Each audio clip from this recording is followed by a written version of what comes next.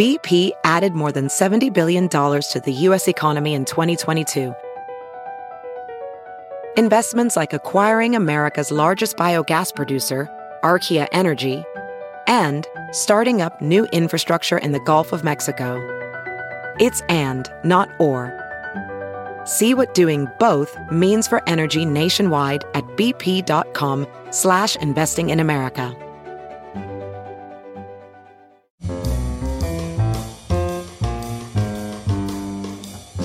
This is Merriam-Webster's Word of the Day for Tuesday, August 12th. Brought to you by Merriam-Webster's Collegiate Dictionary, 11th edition.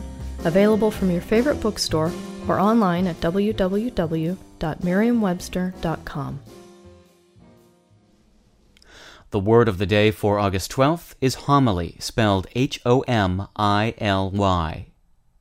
Homily is a noun that means a usually short sermon, a lecture or discourse on or of a moral theme, or more broadly, it can mean an inspirational catchphrase, also a platitude. Here's the word used in a sentence.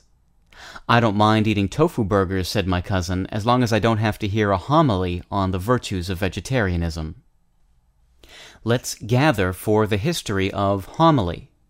The story starts with the ancient Greek word homilos, meaning crowd or assembly.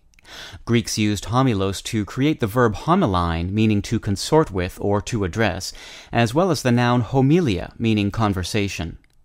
Latin speakers borrowed homilia, then passed it on to medieval French. By the time it crossed into Middle English, the spelling had shifted to omelie, O-M-E-L-I-E. But by the mid-1500s, the term had regained its H and added the Y of the modern spelling. With your word of the day for Tuesday, August 12th, I'm Peter Sokolowski. For more information, visit Merriam-Webster online at www.merriam-webster.com.